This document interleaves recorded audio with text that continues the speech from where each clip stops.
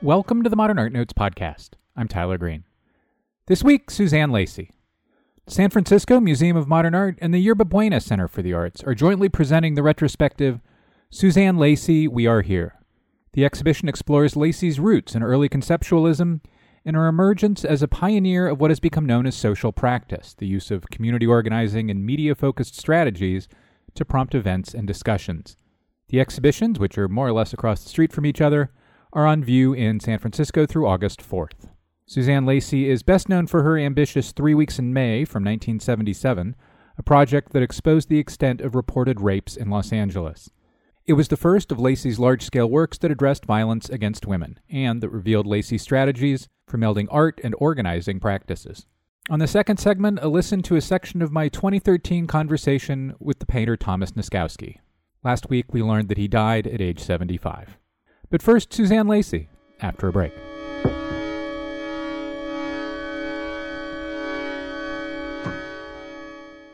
Experience some of today's most exciting indie bands at Off the 405, the Getty's annual outdoor summer concert series. On Saturday, May 18th, Los Angeles-based Sasami brings her playful and joyful songs to the Getty for an evening of live music amid stunning architecture and sunset views. Learn more at getty.edu/360. The Nasher Museum of Art at Duke University in Durham, North Carolina presents Pop America, 1965 to 1975, the first exhibition to present a hemispheric vision of pop art. Visitors who know and love pop art for its engaging imagery will rediscover pop as a verb, a strategy for communicating powerful content throughout the Americas. The exhibition shows how Latin American and Latina artists made a significant contribution to this artistic period. Pop America features nearly 100 works by a network of Latino and Latina and Latin American pop artists connecting Argentina, Brazil, Chile, Colombia, Cuba, Mexico, Peru, Puerto Rico, and the United States. Pop America is the culmination of groundbreaking research by guest curator and Duke professor Esther Gabarra. The first ever Sotheby's Prize was awarded to Pop America last year. On view February 21st through July 21st at the Nasher Museum. Visit nasher.duke.edu.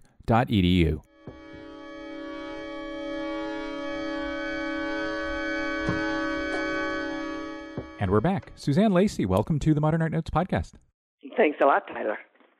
I'm not sure I've ever pulled something out of an artist's acknowledgments at the beginning of an exhibition catalog before as a way of starting an interview. But there was a line in what you wrote there that seemed crucial and foundational. You wrote that your challenge as an artist is to, quote, navigate the tenuous line connecting my and our, which I think is a really great 8 or 9 word summation of your practice. When and how did navigating that line become important to you? Well, you might say that that is kind of an important concept or relationship that I've had probably as long as I can remember. I've been aware that my perception of the way things are is not necessarily that of other people. And that sounds like a simple statement, but for me it's quite profound that I could watch Fox News and then flip over to MSNBC and see two very different perceptions of reality operating. So the relationship between my and our is not only between me, my perspective, and another perspective, but it also reflects the distance or the separation between an individual perspective and that formed by a group. And in my case, how perceptions are formed by groups is sort of critical underpinning of my work. Was there an experience in school or after school that led you to that idea, pointed you in that direction? I would say just the broadening understanding of cultural differences between groups, such as gendered groups and racial groups, and religious groups, which were me kind of foundational in the 50s. I avidly consumed Life magazine and saw both lynchings and Holocaust reports. And that sort of very early established a sensibility that for some reasons I couldn't quite understand, people were treated and seen dramatically differently. So I would say that, my early experiences of social injustice, which were not named as such at that time, were kind of foundational to my later thinking. Well, one of the ideas at the heart of your work is that art can motivate and inform action, public action. And of course, for reasons related to my own professional career, this is an idea with which I'm enormously sympathetic.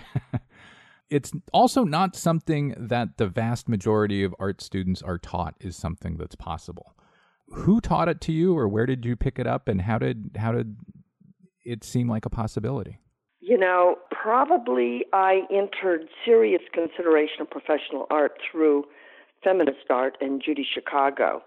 But I do think that it goes back further for me. I think that one's actions can create social change, that one has the obligation of citizenship, which is to try to make things, what in your perception at least, is better for other people. So I don't distinguish art action from other forms of action, save for conversations on aesthetics.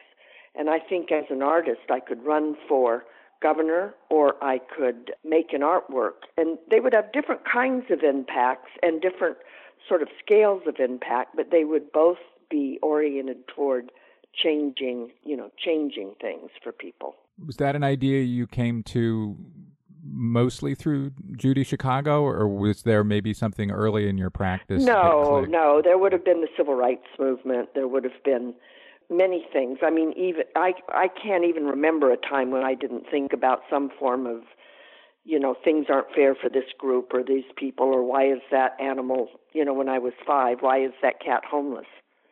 You know what I mean? It's just, some people, I think, are born with it's engendered, and I think about this a lot because when you're thinking about art and social change, you want to know how change happens. How does change in perception happen, and from perception does change in action happen? So for me, I started with how do you change perception?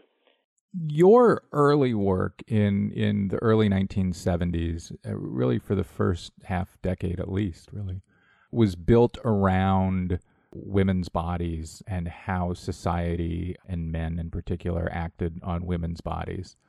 I think with the hindsight of 40 years of art history, it's easy to look back and see why that was an interest of feminist practice.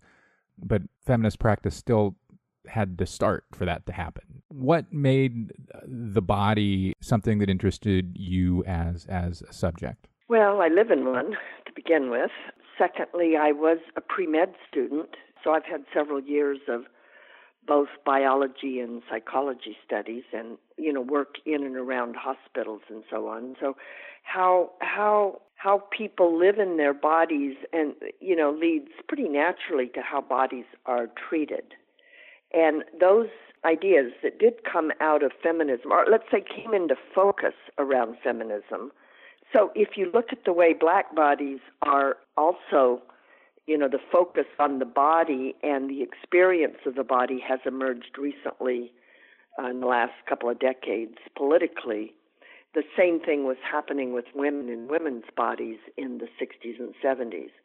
Now, that collided with a movement in art, which I also was sort of at the beginning of, and that is performance art, which in general was a focus on the artist's body as both subject and object, as it were, of the work.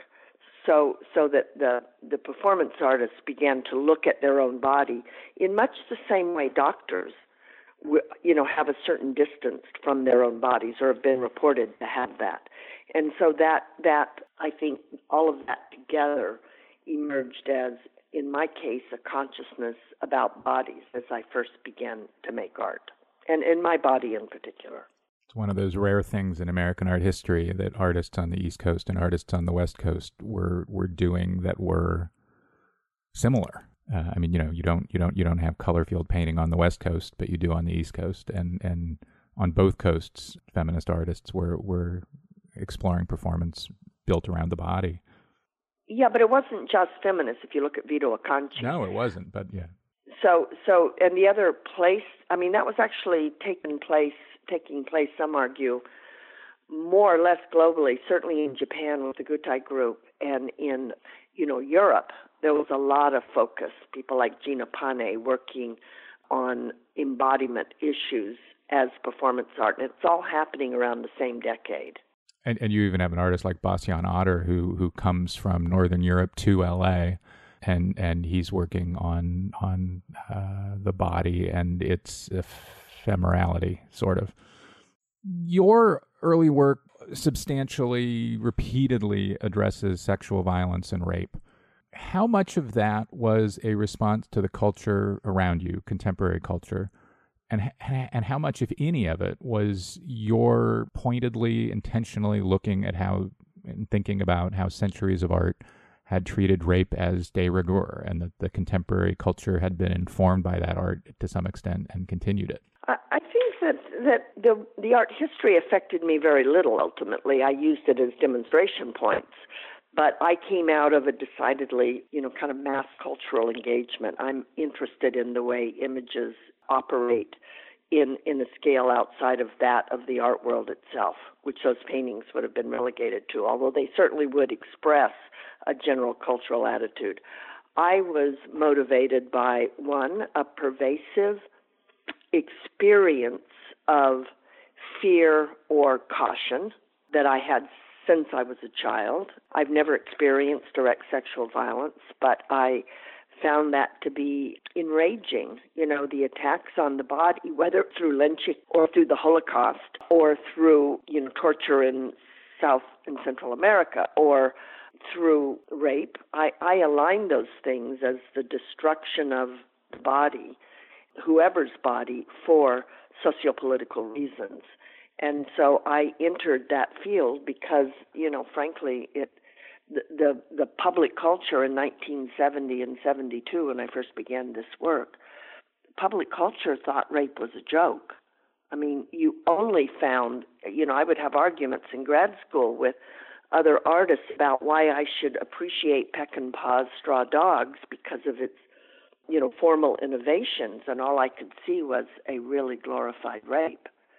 So I think that tension between how an image operates, which is a concern of artists, and how it operates to perpetuate cultural attitudes or sociopolitical attitudes is something that I'm very interested in. And it's really a kind of thoroughfare in looking at the way I work. How does an image operate formally for the art world? How does it embody those kinds of concepts that at least I'm interested in investigating? And how does it relate to a larger audience? That's sometimes a hard line to walk. In these same years, in the early to mid 70s, you're beginning to use animal carcasses in your work, particularly lamb carcasses. There's works like Lamb Construction from 1973, in which you reconstructed a lamb carcass, maps from 1973. And you continue, although maybe with less frequency than in the mid-70s, to use lambs elsewhere in your career.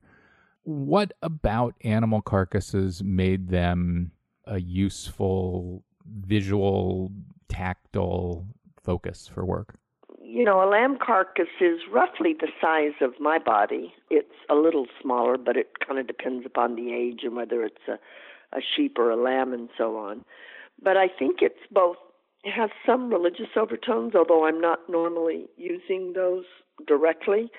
But I think it is, a stand-in for the body. And in the case of most of those works, the lamb didn't have a head, although in some, like Learn Where the Meat Comes From, it does. But it's a kind of a disembodied body, a body that we can look at not only more abstractly, but more graphically and more viscerally. If you think about Stan Brackage's work, and even artists like Keen Holtz and Terry Allen, there was and continues to be a kind of strain of art, particularly performative art, that is very curious about a consciousness existing inside of a body that then acts in the world. So that's sort of the trajectory for me. Why are we here, in a sense? It's, I guess, a religious question or a spiritual question. Well, speaking of religious questions, it's pretty hard to see lambs in art and not think of how lambs serve as stand-ins for the body of Christ in centuries of Catholic art. Were you leaning on that a bit? Not intentionally. I am not a Catholic. I was a Christian, but the body of Christ was, not a particularly present metaphor. My experience with Christianity more had to do with ethics and service. But I think unconsciously that would be there. But the other, I would say, slight misinterpretation of my work has to do with vegetarianism, and I am not a vegetarian. So I think more specifically that lamb carcass stands for a human carcass devoid of consciousness.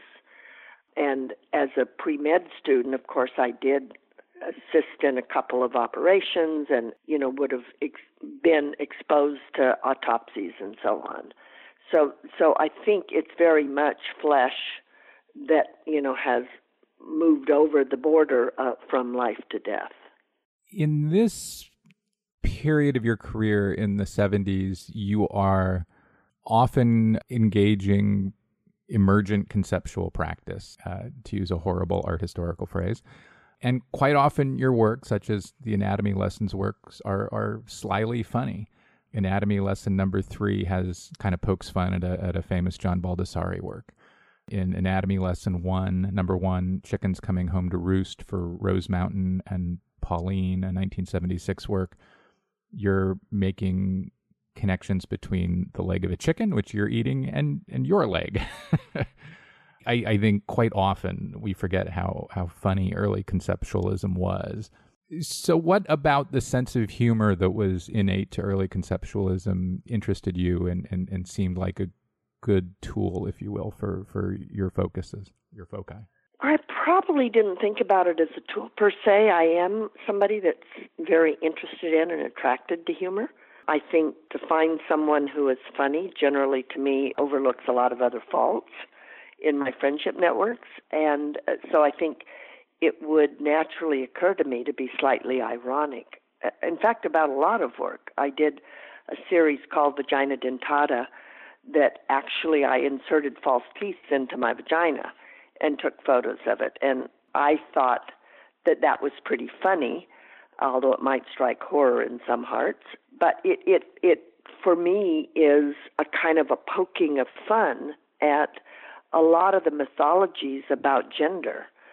So I would say that the insertion of humor is in a lot of my work that people often don't read as humor. I remember talking to Martha Rossler once, and she was saying she had just been to London and working with a group of younger artists around Semiotics of the Kitchen, her videotape.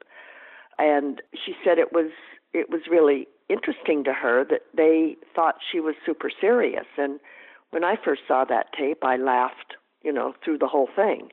I think some people likewise don't quite know or understand how to perceive the humor in Learn Where the Meat Comes From, my video of around that same era. And I think it's a kind of hysterical piece, oddly hysterical, and is very much meant to be both funny and humorous. Funny and serious at the same time. Yeah, I guess I wonder this all the time, but I guess one reason we forget how funny early conceptualism was and was meant to be is that kind of third generation commercialized conceptualism is dour. Yeah, and I also think that conceptualism is, that's even in and of itself an interesting idea, because I've been told by some curators that they actually don't see me as a conceptual artist.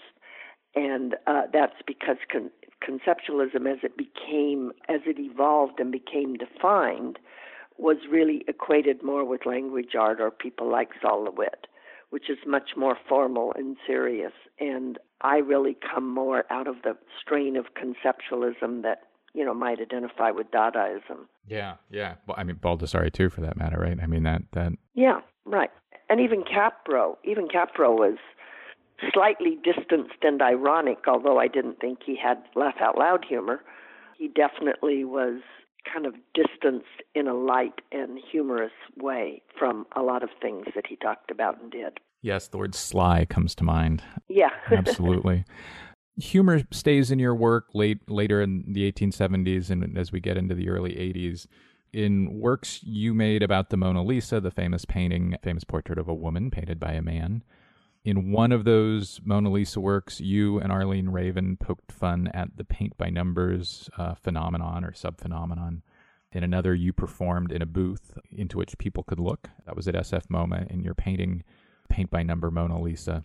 I get that the Mona Lisa is really famous, but what about engaging it interested you and sustained your interest over so many performances and addresses? It was a direct address to comments that I consistently got in the early days of performance art, which is, oh, you're an artist, what do you do? Or actually it was, oh, you're an artist, what do you paint? And my major concern wasn't gender, Mona Lisa by a male artist. It was the idea of the most iconic Western image that I could find. In a sense, that piece is very much out of my working class background. You know, Mona Lisa is considered art. And for me to emulate Mona Lisa, to emulate the painting of Mona Lisa, the creation of Mona Lisa, was to put myself in the atelier tradition. You know, I would learn how to paint like a man in a tradition of visual art that focused on painting. But in fact, I am a performance artist, which is a very new and emergent form of work. So that's what that work was about for me. And again, irony was obviously quite present.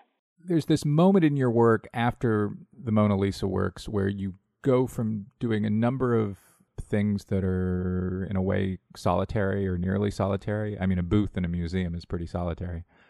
And then the work turns toward large, attention-earning media coverage, targeting group actions. There's some overlap here, but in general that. Was there an impetus for going group-sized, if you will? I think that it's not quite as distinct time-wise as you would make it, that I would almost see it as two parallel tracks, one emerging out of a visual arts educational tradition, which is, you know, the artist in her studio working, or in her body, but working in a more solitary fashion, and the other trajectory of social activism and calling attention to social issues. So in a sense it refers back to the my and our interface that you talked about at the beginning of this conversation. My is me, the performance artist, my body, and our is the collective body to which I belong. And so for me, those are two sites of work that I'm constantly thinking about, how do you bridge? In my later work, it becomes less prominent as I decenter myself, which is probably more of a function of community organizing on the one hand and directing on the other. But I began working with other groups quite early, and a lot through, for example, my teaching practice at the Feminist Studio Workshop. I would actually give an exercise to students where they would think about and create a character for themselves and perform that. And then they would go out into the world and kind of try to understand the implications of that character in a social context and perform or demonstrate that through their work. And then further, they would attempt to create a relationship with somebody that actually embodied that social condition and focus or highlight on that work. And if you look at those themes of my experience, perception, empathy, understanding, learning process into the social environment in which I and others operate and the mutual learning that can take place, and then how do I learn from the other or the person that has an experience defined as different than mine and its social situation. That's kind of the trajectory for me that I've followed throughout my art career. So while I don't have, actual instances of that in front of me, I would say that my exercises and works at the Feminist Studio Workshop embodied that idea of working with others much earlier on than when it starts appearing in my work. As part of that turn toward large actions and concurrent with it, you and Leslie Labowitz created Ariadne, which was a feminist coalitions-oriented organization that did many of the things that a traditional 501c3 does. What were some of the ideas and interests you thought that art could lend to organizing? Well, let me first say that Ariadne actually grew out of mine and Leslie's work together in 3 Weeks in May and in Mourning and in Rage. And having done the actual artworks, we began to understand that the kind of protocols that we used, the ideas we were formulating in constructing the works could be seen in a larger, to operate in a larger sphere, and that is, more the public sphere, which was why we created Ariadne. In a sense, it was a conceptual grouping of work that had been done and that directed us to kinds of work that we might do in the future. Community organizing has a set of ideas in it that were evolved by people such as Saul Alinsky and the Civil Rights Movement and the Highlander Institute in Appalachia, and I was influenced, given the era I grew up in and my political concerns, I was influenced by all of those. The farm workers organizing by Cesar Chavez. So, part of that process, one of the central parts of it, is to mobilize people through deep listening, engage them in terms of what they perceive to be their own interests, and evolve actions based on their interests as it relates to larger social concerns. With feminist organizing, one of the contradictions with classical Alinsky organizing was that it's pretty hard to organize a community around, for example, wife abuse or family abuse, because when you get a group of mixed gender people together, they're going to talk about their areas of perceived need, and it will never be those more hidden gendered issues like sexual violence. So feminists introduced into the organizing trajectory the idea of organizing specifically around gendered issues, and that would mean, given that era, rape or sexual abuse was pretty hidden. It was not an issue that operated at all, except perhaps pornographically, in media or connected with really, really graphic crime. There was a kind of an undercurrent that you discovered in consciousness raising groups by listening to women in consciousness raising groups. These issues slowly emerged, and you would organize around these specific issues. So the other part of that is organizing was deeply connected to consciousness raising in the feminist movement in the 70s.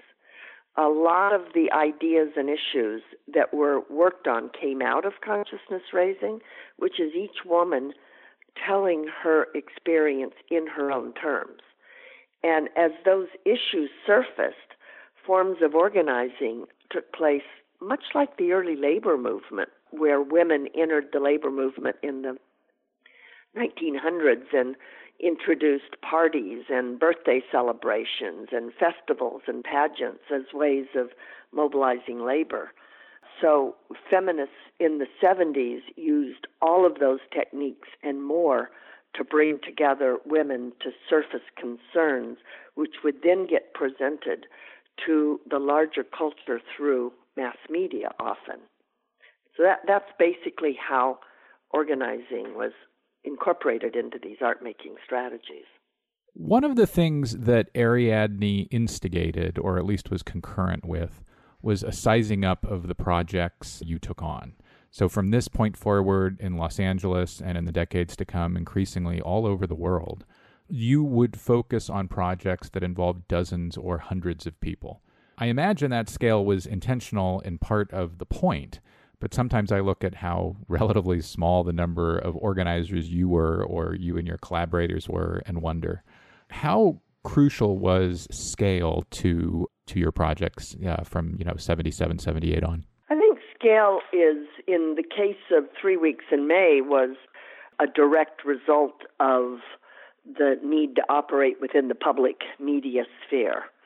It was apparent that the misconceptions about violence against women were largely perpetrated through media. And if you think about the incidences of violent rape that started showing up in the late 60s and 70s, and the emergence of pornography into mainstream media, even into the art world by some early practitioners, at that moment, there was a kind of an emergent sensibility that it felt very imperative to challenge. And so that the scale of the work in 3 Weeks in May was, for me, the first traumatic, experience of going public in a bigger way. And it felt like the right thing to do. The public placement of the map, the alignment with City Hall. Our first press conference was coincident. It was, in fact, in the city attorney's office, and he was under media scrutiny for shredding files, police files. And so when we called a press conference in his office to talk about the project, pretty much every camera in town showed up. And then kind of strangely and contradictorily, they ignored him and focused on our project. So it became apparent that a way to reach people outside the art world and to influence public opinion was to scale up in terms of media. Now, the issue of lots of bodies in space, which you see in a project like Crystal Quilt or Whisper the Waves the Wind, where Crystal Quilt, there's 400 performers. You see that for me, the aesthetics of lots of people in space and how they operate within that is something, as an artist, I'm quite drawn to. That's pretty much outside the scope of politics, but is, a visual pleasure. Eisenstein's, the filmmaker's work, The Storming of the Winter Palace by the Russian constructivists, those artworks that Sebastian Salgado's work, in the copper mines in South America, those are also visually very, very compelling to me. And it may be linked in some deep way to my politics, but they are also things that I enjoy looking at, thinking about, and organizing. It's worth mentioning that you extended this interest in scale and putting scale on view with the archives generated by these projects. In 2007, you and Leslie Labowitz made a work called The Performing Archive Restricted Access. It was exhibited at the Yerba Buena Center the next year, in which the volume of testimony and material generated by the projects is presented as a voluminous unit, if you will. That's a kind of an ironic commentary as well. Women's archives, we discovered from my generation, were often kept in basements and garages. And the focus on archival material that was emerging in the art world in the early 2000s was sort of aligned with the idea of exposing the archive, exposing the history behind something. And in the case of that project, it started as an examination of how, in particular, young women artists born in the era that work was created had their ideas about that work reformulated through its transmission art historically when they went to school. So constantly we found with the young women who went through our archives, as we videotaped them, we found that they discovered things direct from the archive that they had never been taught, and that even contradicted some of the things they were taught. At around this time, so in the early 1980s, a lot of your work focuses on or is built around or includes conversation and enabling conversation as a form of practice. One example is Whisper the Waves, the Wind from 1983, in which you organized 154 women over the age of 65 to get together on 2 beaches in La Jolla, in North County, San Diego, to discuss their lives around tables. And then on the bluffs up above, 1,000 people watched them but could not hear them. Two questions. First, why did concert conversation interest you, and how did you come to embrace enabling it as practice? Well, conversation, that goes back to your, I guess, really original comment on the my and the our and the space between. Between me and you, that kind of fundamental template is also the space when you multiply it over and over between lots of me's and you's, becomes a social space. So conversations, I found, were quite moving, could be quite moving. When people reveal, whether it's, I've sat in train stations in Germany and had really heartfelt conversations with a single person, and then in consciousness-raising groups where you go around the circle and you keep getting deeper and deeper into a level of both individual experience that ultimately has moments where the experience is shared. Those, to me, can be aesthetically very moving. And I guess in order to understand that, you sort of have to take a leap away from visual art into theater. So we don't question on the stage in theater that something can be quite beautiful and moving in terms of the way it's constructed linguistically or the emotion with which it's delivered. But a moment on theater you would imagine would be, you would understand it as aesthetics, you would understand it as conversation simultaneously. I find that in real life doesn't always happen, doesn't ordinarily happen, but can happen. And I see my role as a performance, a director, is to kind of create a platform where we can get deeper and deeper and deeper into that, individual experience, which ultimately creates a kind of a political narrative made up of individual experiences. In the case of Whisper the Waves, the Wind, actually you could hear them. You could hear them in a pre-constructed conversation by many of the same women through the artist Susan Stone. So as you stood on the bluff looking down, you could hear a pre-recorded conversation on the same issues the women were speaking about below.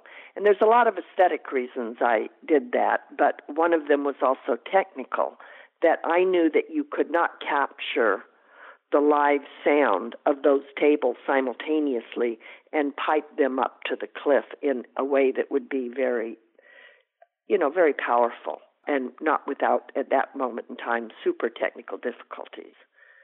So you could hear them, but you heard them speaking prior to the actual event. And then in that performance, you were able at the end to walk down and to speak or listen directly to them at their tables. So that kind of construction of conversation operates different in different pieces, but it's always an aspect of the work.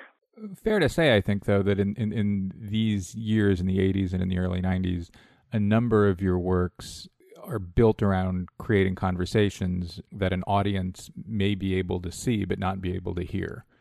Why was that an important construct? Why was that a useful construct? Well, it started for me, and I think it would operate very differently today. I'm not sure I would do anything like this today. But if you look at Freeze Frame, I think from 1982 at the Roche Bois in San Francisco, the idea of creating, first you have to realize that was a moment where a few people, like Bernice Reagan, were talking about coalition and the importance of coalition.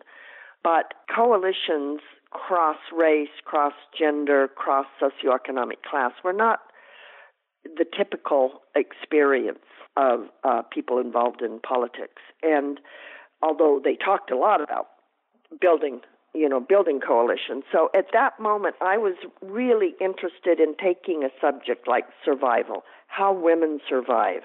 In my case, I was going through a breakup with a man that I'd lived with for 9 years. And in other women's case, it's around economics. Well, economics was very much at the fore for me at that moment as well.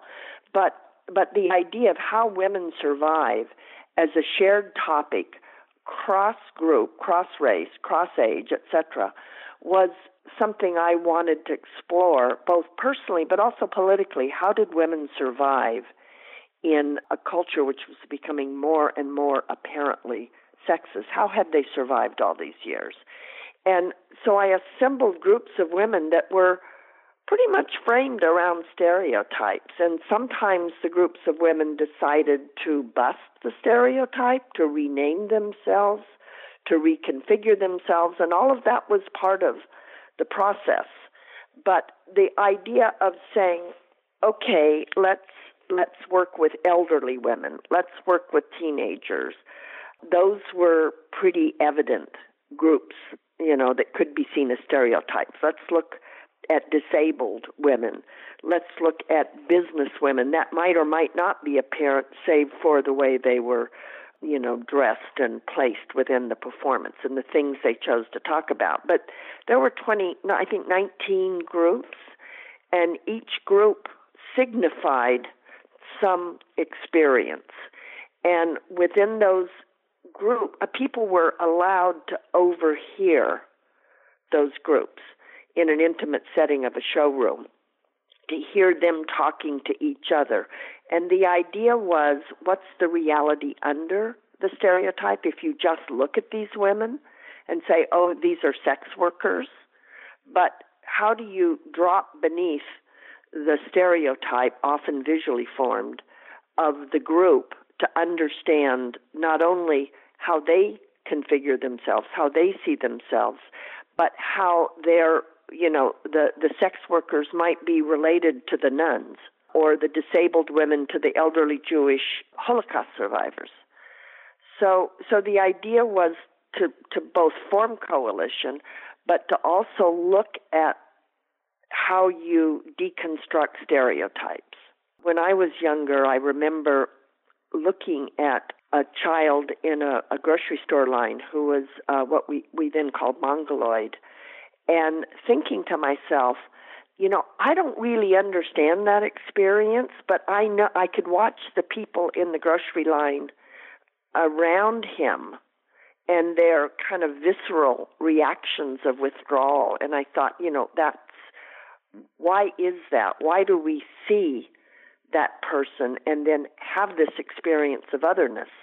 And how do you change that? And I very consciously went to work in a hospital that treated, mentally, I think at that time it was called handicapped people. And I wanted to deconstruct my own experiences with that, at that time perceived as other. And I think that if you look at race, for me, race is, there's two reasons you erase, two ways to erase racism. One is through a much more complex knowledge and awareness of structural racism. But the other is through direct experience with friends of other races. Until you're comfortable with and living alongside each other, I think racism will continue. That's a long deconstruction, but to go back simply to the answer to that question, conversation, overhearing conversation, understanding humanity in freeze frame, when you went from one group to another and you said, what's the relationship between the sex workers and the women who have experienced disability and are fighting for disability rights? And you begin to construct for yourself a kind of a commonality of experience. For me, that work was an early way to understand or to challenge your own inherent biases. In the last decade or so, you have started working in California's Central Valley. You grew up there. You grew up in Wasco at the southern end of the valley. As listeners may know, the valley is overwhelmingly agricultural. It's dominated by industrial agriculture and absentee corporate owners. Indeed, it is where American industrial agriculture was invented. Why did you want to go back to the valley and do projects there? I would say that in a sense, my desire to go back to the valley came directly out of 5 years of working in Appalachia in a small eastern Kentucky town, and understanding not only the links with my own father, who was from that region, and understanding him better. Now he, still living in the San Joaquin Valley at the time, along with my mother, experienced very similar kinds of issues. And the valley, the Central Valley, does experience, it's kind of the flat version of Appalachia, or it's called that in some literature. So I'm interested in the poverty mostly. It is a racially diverse, but more or less integrated in terms of Mexican and white, U.S. born, but there's Portuguese, there's a lot of different ethnicities in the Central Valley. I think there's still a major barrier between black and white in that region. But so all of the issues that I work on are prevalent there. But the one issue that is most prevalent for me is poverty. It's a very impoverished area. It's an area where the health concerns, the environmental quality, the education, those are all, kind of key markers of poverty. And they exist in Appalachia in different ways. The environmental toxins there, like the environmental toxins in the San Joaquin Valley. I would say that work is the least developed of my work, and the reason I'm interested in talking to you about your work is that I understand intuitively, obviously, that place. And by the way, it's linked to what's happening politically in our country, because people that live in the San Joaquin Valley are pretty right-wing. I mean, not all of them, of course, but as a culture, it sort of defies the myth that California is a liberal state. Those are people that vote for Trump. Devin Nunes is their congressperson.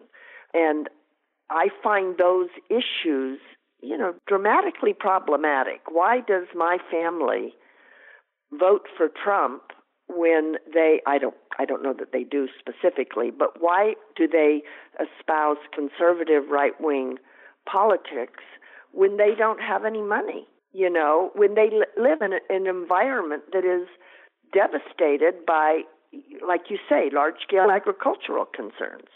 The Appalachia comparison is so apt, because in Appalachia, corporate degraders and exploiters of the land in which their employees live have somehow convinced those workers of the workers' fealty to the company that pays them, and not very much, which is exactly what's happened in the California Central Valley, where absentee owners have done the same thing, even as they degrade, remake, and starve the landscapes. It's a place that was, starting in the 1880s, entirely built for agriculture and the exploitation of water resources in a way that continues to this day. A lot of the pollution is certainly from the oil industry in the southern end of the valley, but a lot of it is also from dust and, all from farming, all from the way corporate agriculture, large-scale agriculture is done.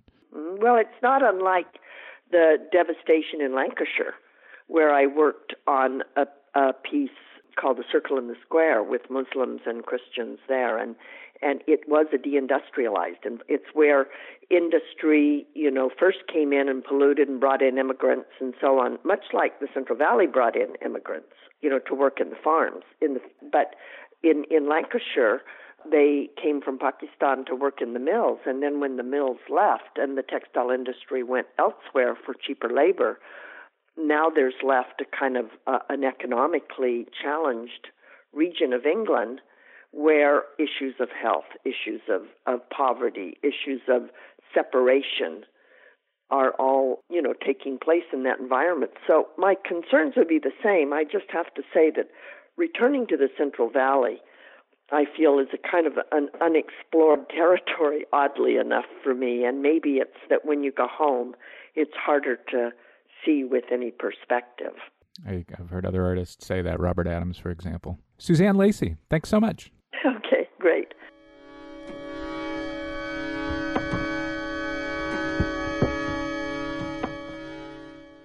The Museum of Contemporary Art San Diego presents Trevor Paglen, Sights Unseen, at its downtown location, now through June 2nd.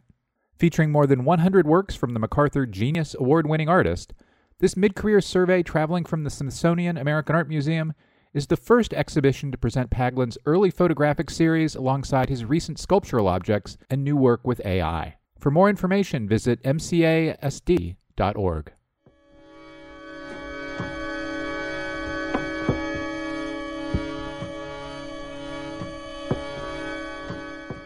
Welcome back.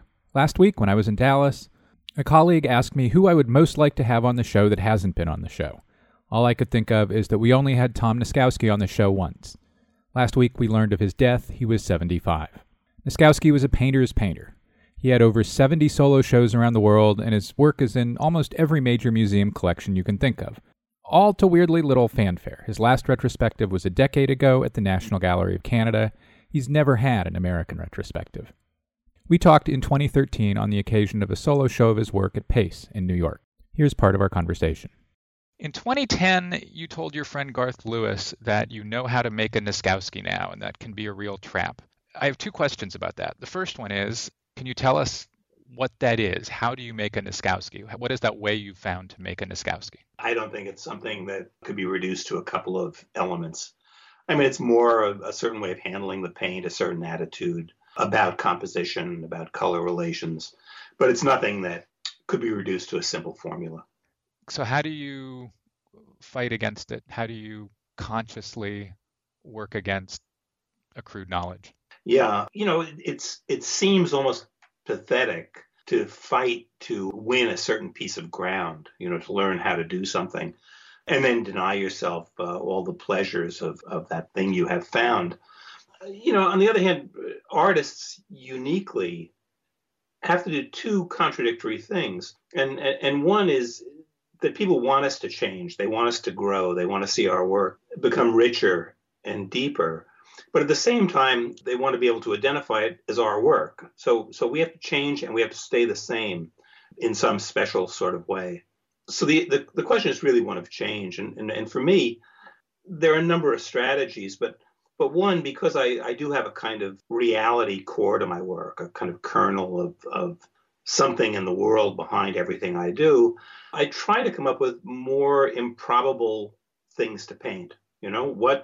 What can't you paint? What shouldn't you paint? What would it be really stupid to paint?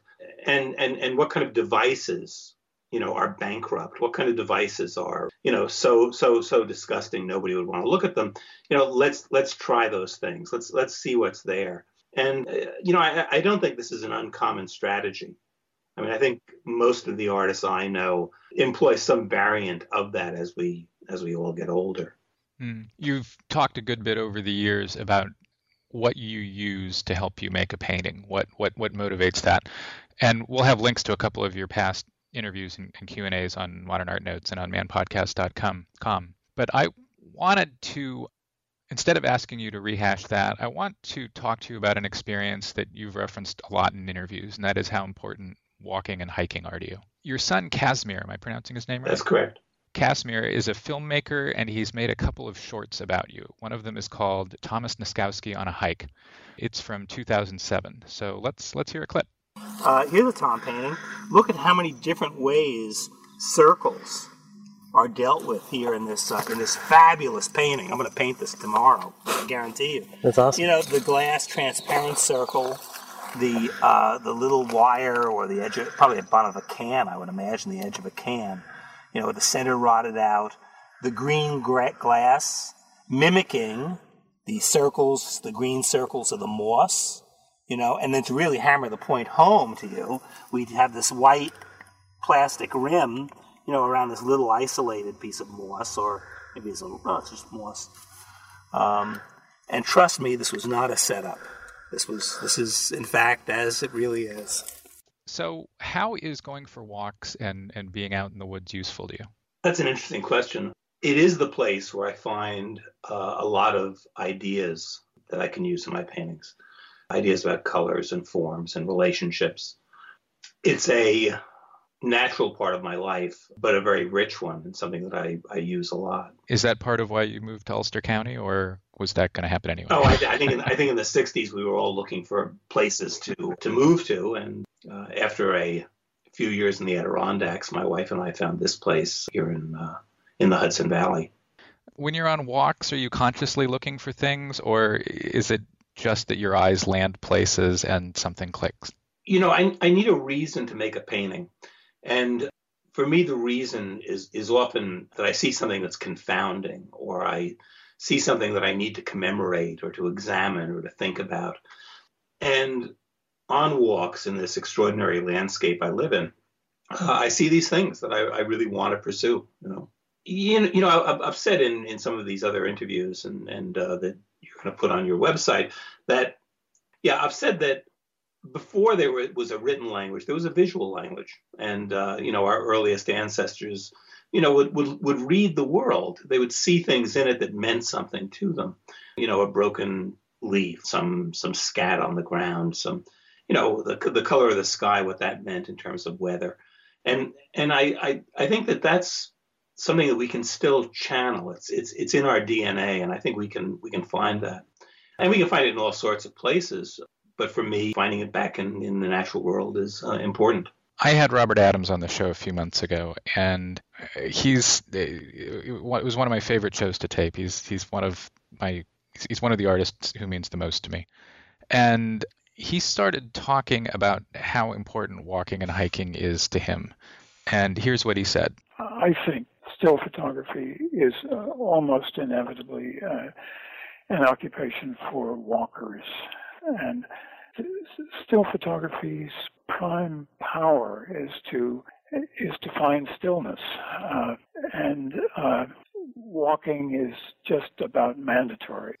You're not a still photographer, but I wonder if you can relate to that sentiment and approach. Well, yes, I can. And just to kind of kick this up to another level, my father passed away 2 weeks ago. Well, it was the right time. I mean, he was 98 and his health was declining. But thinking about him and trying to write a brief piece to read when we bury him, I realized that my happiest memories with my father, and like many children in the 60s, my memories are uneven, to put it mildly. But my happiest memories of him are walking with him, and walking with him, especially as a very young child, where when I would get tired, I would ride on his back. And also in New Jersey, but not in swamplands. My father favored ridges with beech trees. But I totally agree with Robert. I think it is an important tool for any artist, not just for photographers. When I went back to find that quote to talk to you, I had not remembered that Bob Adams talks about not just photography, but still photography in that phrase. And I went back and I looked through some of your paintings. Do you ever think of your paintings as being still or in motion or one or the other? Yeah, I think I would think of them as something that's very still. I mean, kind of importantly still.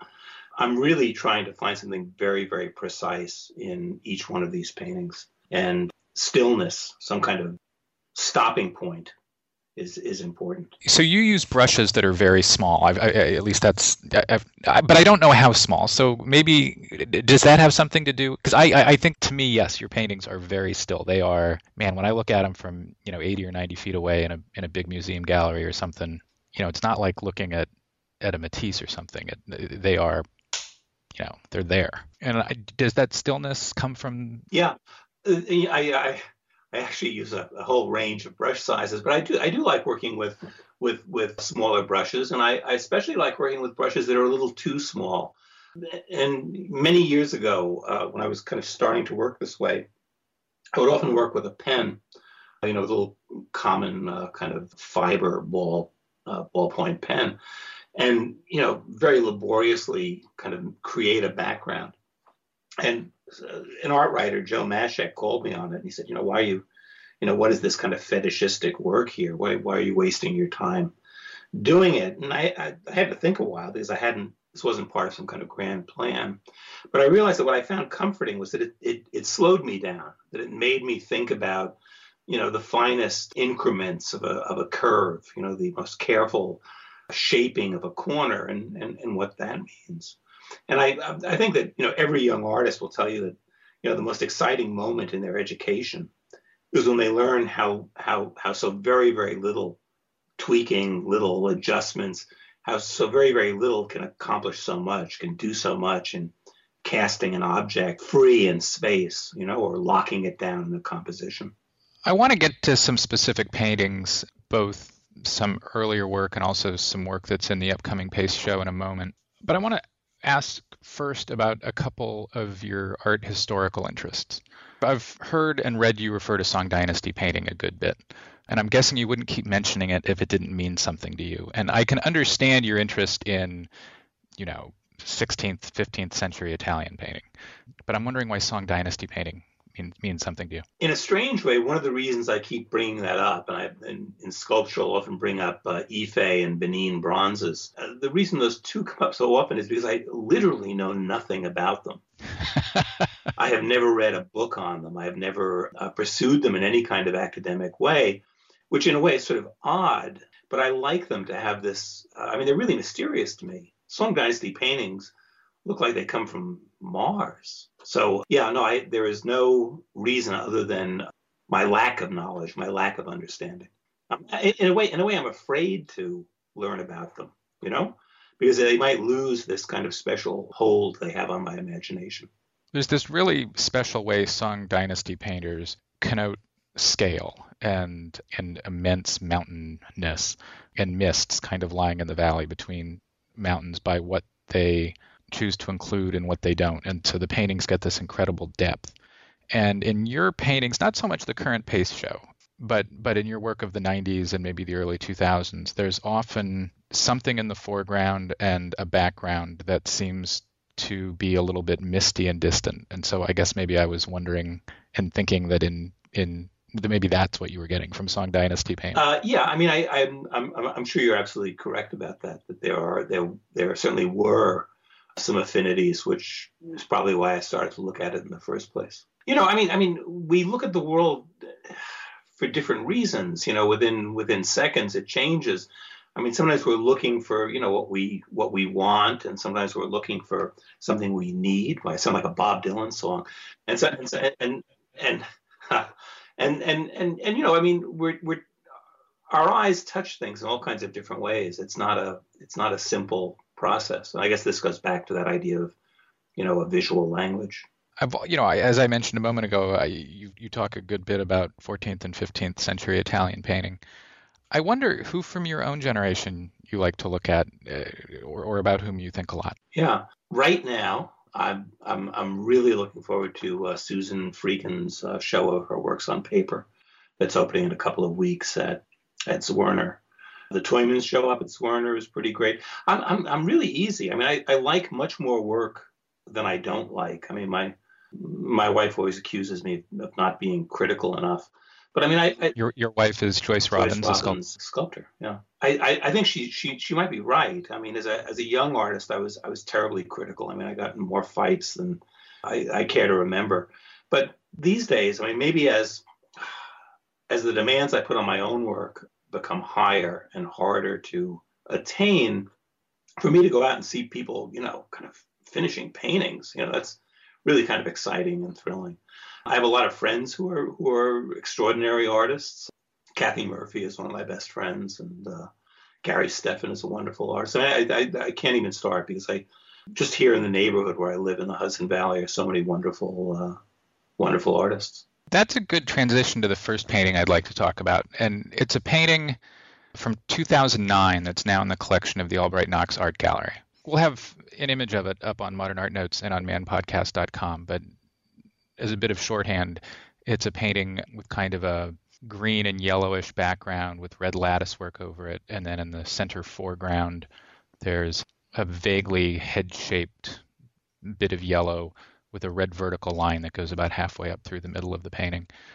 Every one of your paintings offers up something I've never seen before. But if I spend enough time with it, I can begin to tease out things that maybe I think I've seen before.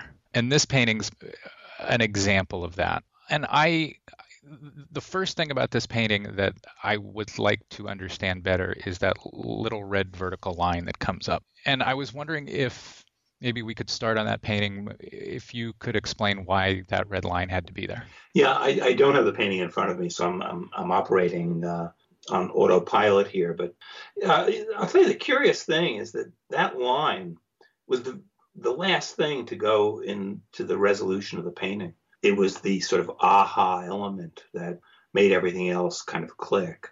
I don't mean to say it was the very last thing to be painted, but it was the last major element that I needed to make that painting work. That's all for this week's show. The Modern Art Notes podcast is edited by Wilson Butterworth. Special thanks to Steve Roden, who created the sound for the program. The Modern Art Notes podcast is released under a Creative Commons license. Please visit Modern Art Notes for more information. Thanks for listening.